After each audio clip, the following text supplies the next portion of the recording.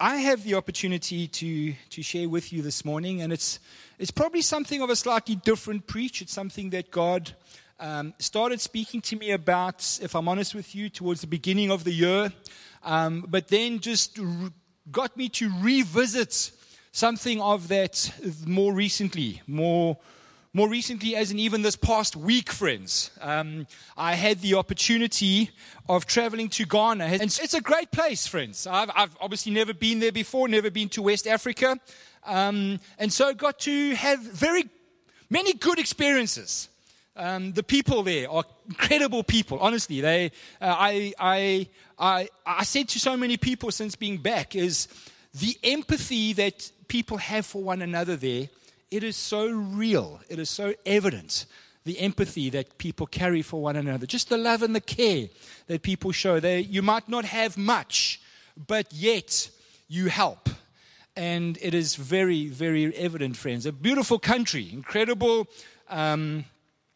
just incredible plants. I love trees. I sent multiple pictures of trees back to my family because the trees there are they're so big and they're so beautiful.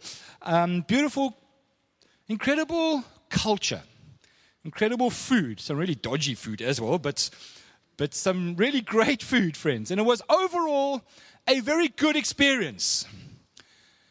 As I was traveling back earlier this week, on Tuesday afternoon and then into Tuesday evening, because it's not advisable to travel after hours.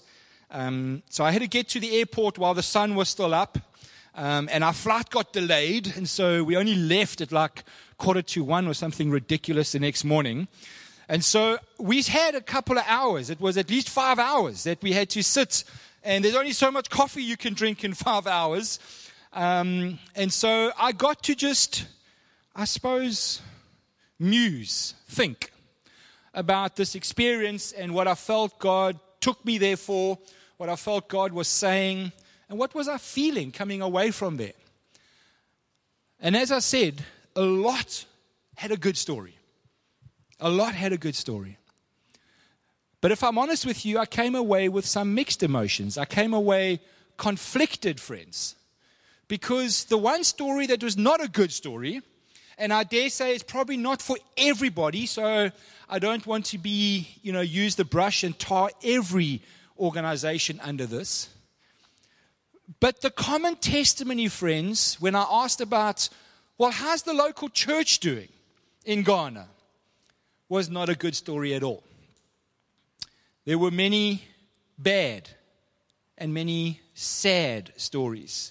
The common comment, friends, was church in Ghana is big business. And I thought to myself, I've heard the church described many things before, but I've never heard the church described as a business. And so I had some conversations with certain folk around that and said, well, help me understand. What does it mean when you say the church is a big business in Ghana? And they got to share with me some of the stories and the experiences, friends. It is not a good story. And I don't want to harp on that, other than to say, friends, I came away conflicted because the church, to a certain extent, and like I said, it is probably unfair to say this on behalf of all churches represented in Ghana, but by and large, friends, the church in Ghana has lost its integrity. It has lost its authenticity. It is no longer authentic. It is no longer real. And I came away, friends, conflicted because my heart was sad. There was so much good that was experienced, but equally so much sad that was experienced at the same time, friends. This morning, I want to speak about what does it mean to be an authentic Christian? What does it mean, friends, to be an authentic follower of Jesus? As someone rightfully reminded me, is when people ask you, "What are you a Christian?" We can be so blasé and say yes. But actually what we need to be saying, friends, is we are followers of Jesus. What does it mean to be an authentic follower of Jesus? Because as I was working through, friends, some of these questions, and then turning the spotlight around onto my own life and asking, well, Quinton, how authentic are you? Because you see, if I'm vulnerable and if I'm honest with you, friends, I was wanting to jump up on some moral high ground and speak about the church in Ghana when Jesus clearly tells us, he who is without sin, let him be the first to cast a stone. And I realized there is no moral high ground. Actually, there are areas in my life where I need to be a little bit more authentic. And so as I asked God to work that through in my life, friends, I felt God speak to me about holiness. Now, God started speaking to me about holiness towards the beginning of this year, just around one or two things. But what I'd love to share with you is a journey that I'm on, challenges that I'm feeling, and hopefully through my story, challenge you this morning. Because you see, friends, what I'm being reminded of is that an authentic king, I always like to jot down at the beginning of my sermon, what is the big idea? What do I want people to leave with? If anything, forget the 3 P's, possibly even the scriptures, but leave with this big idea. And the idea that I would love, friends, for us to leave with this morning is that an authentic king with an authentic kingdom. You see, Jesus there, he was, friends, true authenticity. There was nothing that was fake. There was nothing that was false about Jesus. He was authentic. And the kingdom that he spoke about was and is authentic. And so an authentic king with an authentic kingdom, friends, I wrote down here in my notes, requires authentic followers. But then I scratched out requires, and I put in something that's a little bit stronger. An authentic king and an authentic kingdom demands that we as followers, friends, are those that are authentic as well. It demands. You see, the testimony that you and I carry, friends, is powerful when we are authentic. The church, I believe, friends, that the world is desperately searching for is not a church that carries the bling or the rattle and the roll. It's not a church, friends, that pops and fizzes, but it's a church that is authentic. Authentic in its understanding, authentic in its outworking of that understanding, and authentic, friends, to who it believes it is called to be. And so I want to pray this morning. Well, I do want to pray this morning, but I want to share this morning, friends, about the mark of a true, authentic Christian, and the mark is a holy life. So let's pray, and then we're going to look at a couple of things. So, Father, I thank you for your word this morning. There's 2 things I would like to pray. I thank you, Father, for your word. I thank you, Lord, that Hebrews 4 says that your word is living and active. And so I pray this morning that your word in our lives and in our hearts, both corporately and individually, but probably more so this morning individually, would be that 2-edged sword. That it would be that surgeon's scalpel this morning that goes to work. And I ask, Holy Spirit, that you would be the gracious, kind, compassionate revealer of God's word. And then I pray that we would respond well this morning in Jesus' name. Amen. Amen. Wonderful, friends. So grab your Bibles if you have a Bible, or your your device or whatever you've got. We're gonna read 1 Peter 1 verse 13 to 1 Peter 2 verse 11. It is a chunky passage of Scripture, and so I'm going to read it through quite quickly because I don't want it obviously to take up don't want to take up too much time. So let's read quickly. 1 Peter 1 verse 13. If you have a Bible or if you have a device, you'll notice that the heading of what we are reading is a call to holy living. So think clearly, Peter writes, and exercise self-control. Look forward to the gracious salvation that will come to you when Jesus Christ is revealed to the world. Am I coming through a little bit loudly? Sorry. Can you turn us down a little bit, please, if you don't mind? Thank you, Chris. So you must live as God's obedient children. Don't slip back into your old ways of living to satisfy your own desires. You didn't know any better then. But now you must be holy in everything you do, just as God who chose you is holy. For the Scriptures say, you must be holy because I am holy.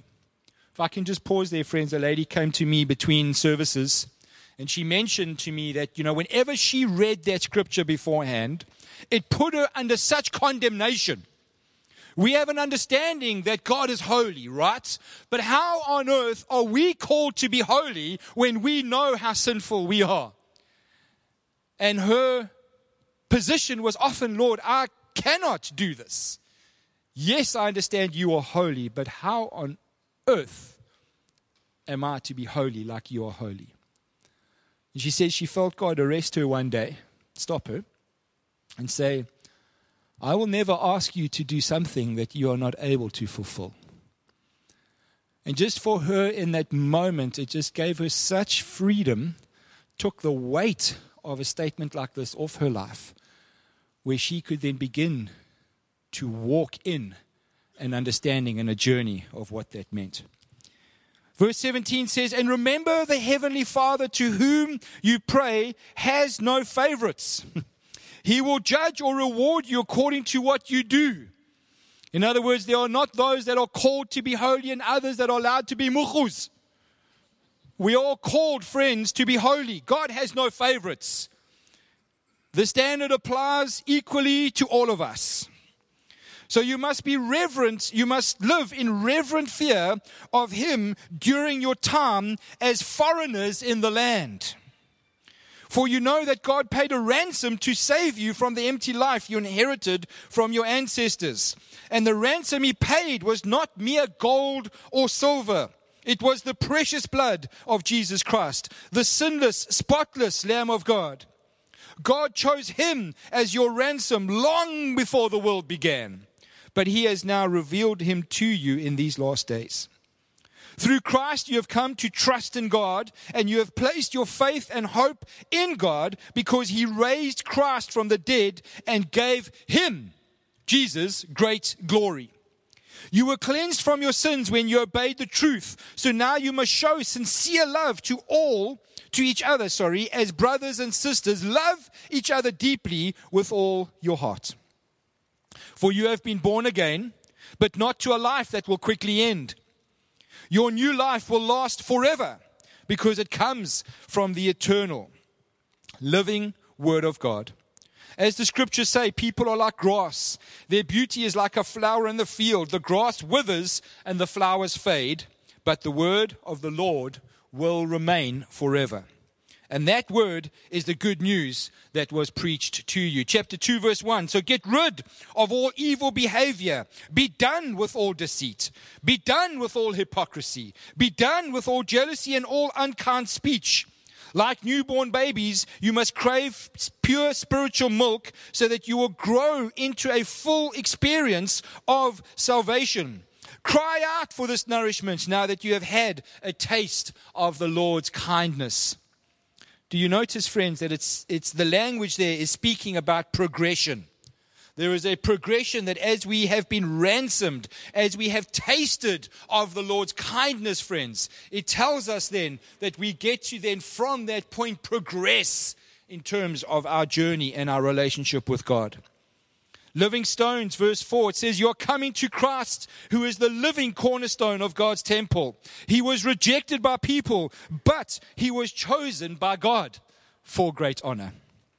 And you are living stones that God is building into a spiritual temple. What's more, you are his holy priests, through whom the mediation of Jesus Christ, you offer spiritual sacrifices that please God. As the scriptures say, I am placing a cornerstone in Jerusalem, chosen for great honor, and anyone who trusts in him will never be disgraced. Yes, you who trust him recognize the honor that God has given him. But for those who reject him, the stone that the builders rejected has now become the cornerstone. And he is the stone that makes people stumble, the rock that makes them fall. They stumble because they do not obey God's word, and so they meet the fate that was planned for them. But you are not like that. You're a chosen people. You are royal priests. You are a holy nation. You are God's very own possession. As a result, you can show the others the goodness of God, for he called you out of darkness into his wonderful light. Once you had no identity as a people, now you are God's people. Once you received no mercy, now you have received God's mercy. Therefore, dear friends, I warn you as temporary residents and foreigners to keep away from worldly desires that wage war against your very souls. And so we see, friends, quite clearly the emphatic call, the context within which the call is made, to be those that are holy, called out. And so the question that I would love to just clarify is, what does it mean to be holy? Well, friends, simply put, to be holy is to be set apart, is to be consecrated to God, both in your life and in the way you live your life. To be a follower of God's ways and not a follower of the world's ways.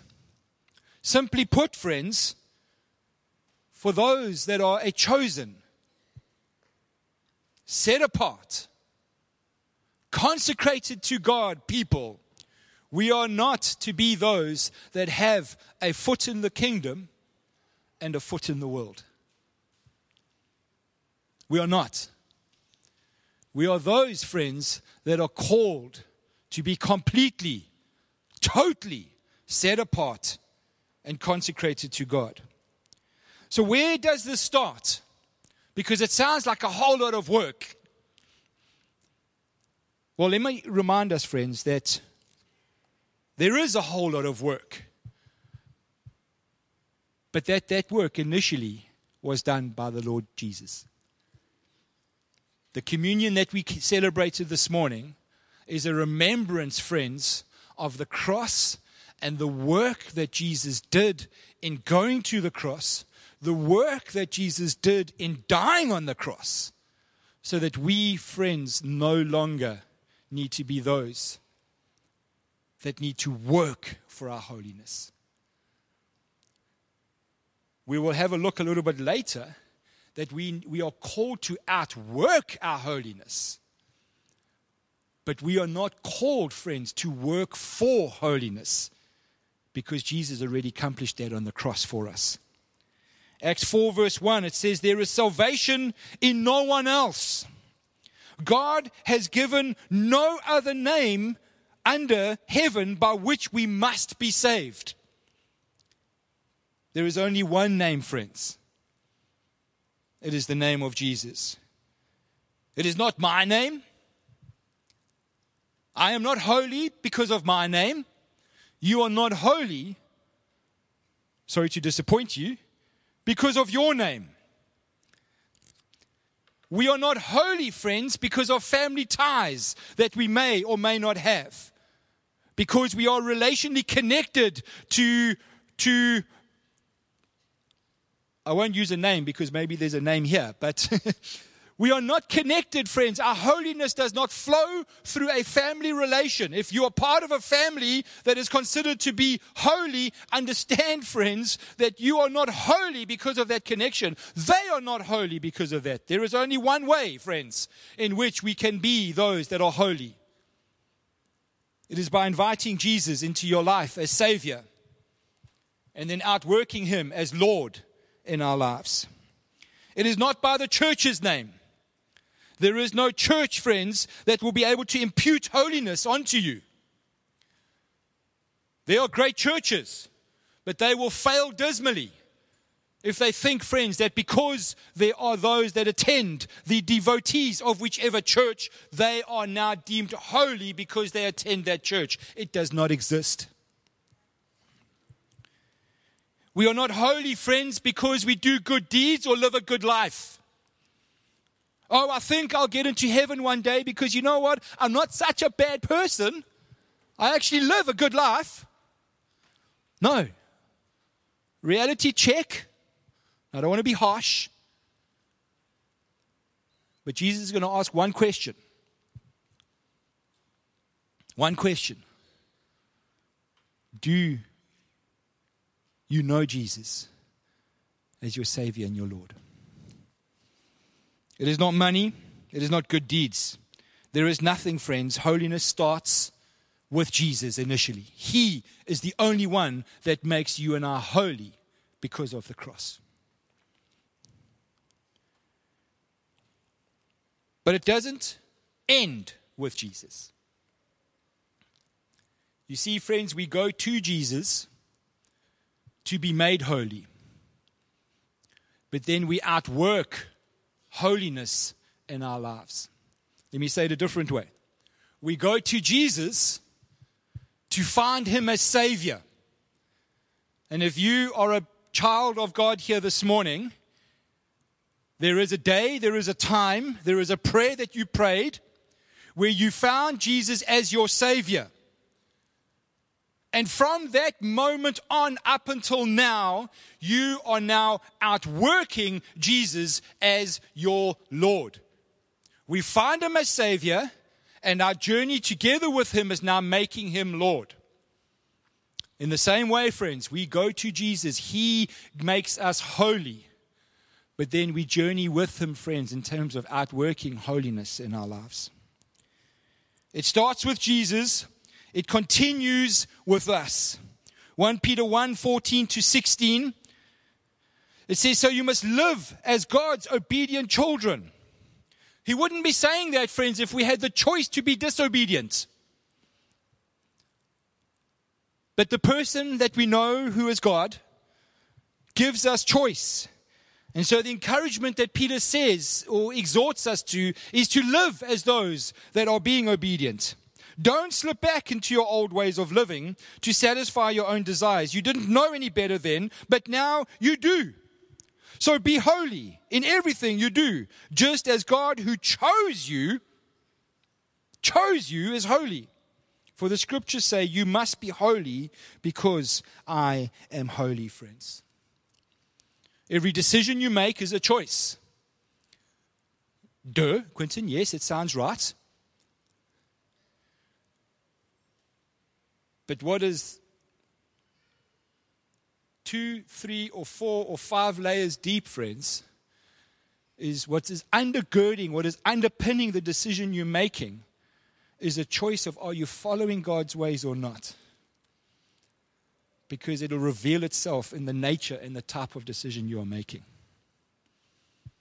And so as we get to choose God, as we get to choose His ways, friends, the outworking of holiness is happening in our lives. So what I'd love to do quickly this morning then is I'd love to answer the question then, if there is a call to holy living, how do I answer that call in my life? What do I do and how do I respond? There's 5 or 6 things that I've jotted down here this morning. As usual, I dare say there are a whole lot more. If you wanted to, you could probably add to that in terms of what you read in God's Word. But I just want to share these 5 or 6 things with you. Key number 1, in terms of how do I answer the call, key number 1 is this: pursue Jesus, not morality. Pursue Jesus, not morality. What am I speaking to? I'm speaking to the priorities, friends. You see, so often we are led to understand that if we pursue a good life, if we do good things, if we have good deeds, those good deeds will lead us to Jesus, will lead us to the freedom, will lead us to the blessing and the abundant life that we hear John 10 speak about. Friends, I want to throw the spanner in the works. And so the cart is before the horse. We pursue Jesus, friends. And as we make Him our quest, as we make a relationship with Him our priority, the morality, the good deeds, the good life flows, friends, from a place of pursuing Jesus. Matthew 6:33, Jesus said, seek first. Seek first. If you give me license, Jesus didn't say, after you have done all the good deeds and ticked all the moral boxes, after you have obeyed everything, after you have done the good work, then come and seek me. No, Jesus said, seek first. Who is the first that we seek, friends? Johan? Who is the first? It's Jesus. Seek first the King. Seek first the kingdom, friends. And all these other things, whatever else you want to put lump under that bracket, will flow from seeking first the King that is Jesus, friends. 2 or 3 weeks ago, when I had the opportunity and the pleasure to preach here, I reminded us when Jesus called His apostles, when He called His disciples, what was the invitation or what was the instruction that He gave them? It wasn't, go sort your life out, you horrible sinner. I see this in your life, I see that in your life, I see that in your life. Go and sort yourself out, get yourself clean, and then come back and we can talk. Or He didn't say, go and study. Go and gain an understanding. You don't understand this thing I'm calling you to, so you better go and get educated. No. I'm being facetious here, friends. Jesus said, come follow me. Come follow me. He says, I will make you. The following implies, friends, that there is a first. The following implies, friends, that even though we may not be ready by our own standards or even maybe the standards of the church, that Jesus looks at you and I and says, pursue me. I am the start. And if you do that well, the end will be good. We need to pursue Jesus, friends. Make Him our pursuit. Key number 2, make holiness your purpose. Make Jesus your pursuit. Make holiness your purpose, friends. 1 Peter 1 verse 15 to 16. It says, what does it say? But now you must be holy in everything you do, just as God who chose you is holy. For the scriptures say you must be holy because I am holy, friends. There is a purpose that is being communicated there. Into life, into every context that your life is out working itself in, whether that's in the job, whether that's at school, whether that's as a parent, whether that's as a husband or a wife, or and anything. The context that is happening there, the purpose, the greater purpose that God has for you that flows into everything is you're called to be holy. So behave as someone who is holy in these areas of your life. It's something, friends, that I'm trying to be ruthlessly obedient in my life. And is it easy? No. But is it necessary? Yes. Because he said, because I am holy, you too are called to be holy. Key number 3, we need to obey the word of God. The word of God is the highest authority. It is the standard. It is the measure, friends. We don't get to dilute down. We don't get to exclude the verses that we don't like or add to the verses that aren't comfortable. We obey the full word of God, friends. It is the standard. It is the measure. It's not up for debate. It is the infallible, holy word of God. Key number 2. Don't resist the Holy Spirit, but partner with the Holy Spirit when it comes to outworking holiness in your life, friends. Don't resist the Holy Spirit, but partner with the Holy Spirit. We have just been through, friends, a series of going deeper in our relationship with the Holy Spirit. And I trust, amongst many things, that we would have realized that it requires a real partnership with the Holy Spirit. It's not, Holy Spirit, you do your thing and then bring it to me when it's done. No, it is something, it's an invitation that is extended when he says, come keep in step with me. And let's outwork holiness in your life. Let's outwork what it means to know Jesus as the Lord of your life. So the encouragement, friends, is don't resist the Holy Spirit when that happens. You see, John 16, verse 8. It tells us when he comes, being the Holy Spirit, he will convict the world of its sin. I just want to pause there. I want to say, friends, when the Holy Spirit comes, he doesn't come to judge you. He does not come to condemn you.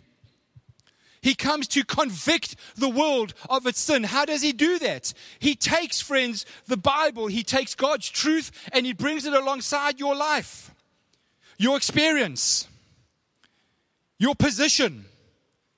And he goes, now let's talk about this. How does what you are doing, how is what you are saying, how is what you are feeling measure up to my standard? To God's standard. In effect, what he is doing, friends, is he's presenting you with a decision. And the decision is, yes, I see that there is alignment, or I see that there is misalignment. And the implied question is, well, what are you going to do about it? What are you going to do about it? If there is alignment, well, then we go from strength to strength. If there is misalignment in terms of what I take an example, what I see in my parenting to what God's word says about my parenting, and there is misalignment in that, I'm faced with a choice. I either choose to align or I choose to continue misaligned. God says that the Holy Spirit will come and convict, present you and I with an opportunity to choose. In that moment, my encouragement is partner, don't resist. Key number 5.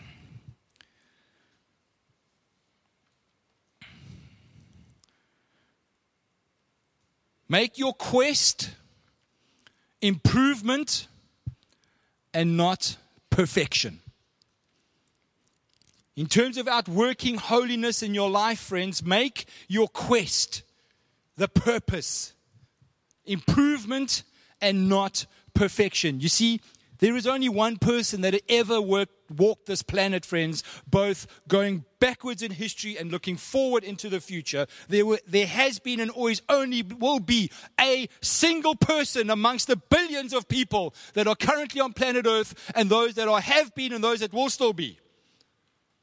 And that person is Jesus Christ. And so if our position is, well, only when we are perfect, logic will tell you, well, then you will never Never begin the journey. Pursue improvement. Pursue improvement. I love what 2 Corinthians chapter 3 verse 16 to chapter 4 verse 1 says around this subject.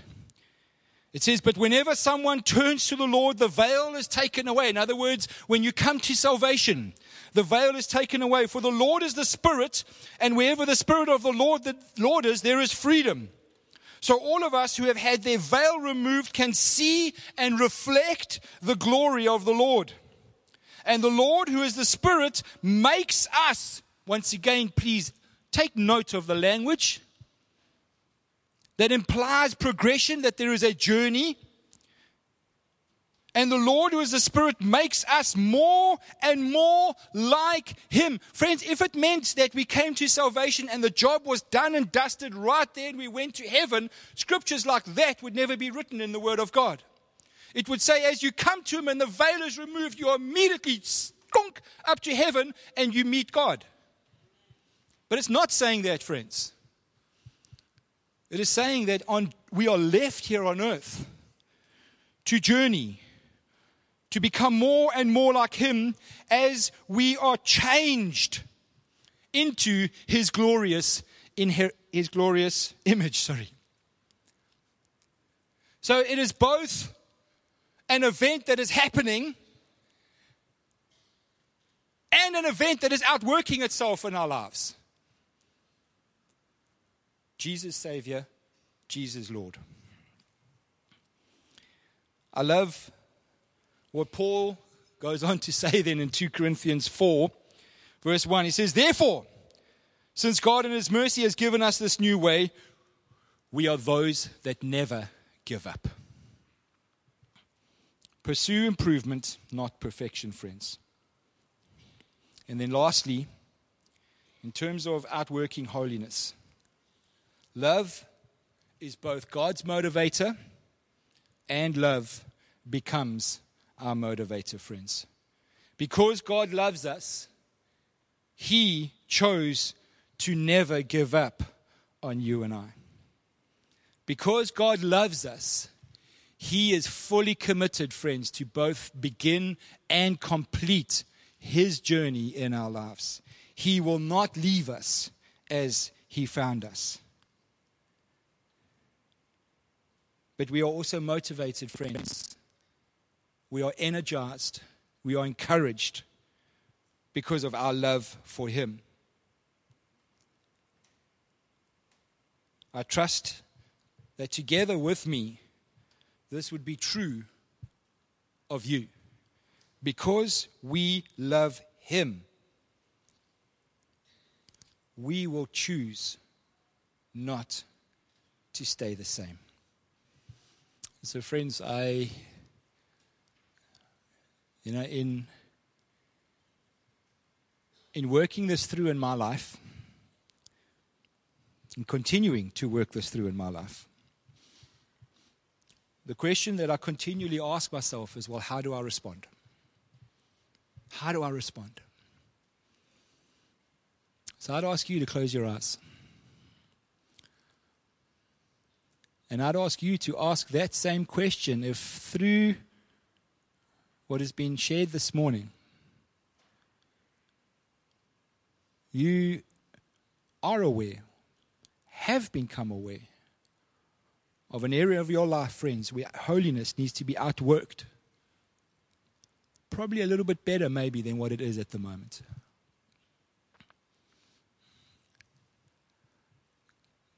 Holy Spirit comes to you, not with judgment, not with condemnation. That is not His role. But He comes to you with conviction this morning, as He does to me. And He gives me an opportunity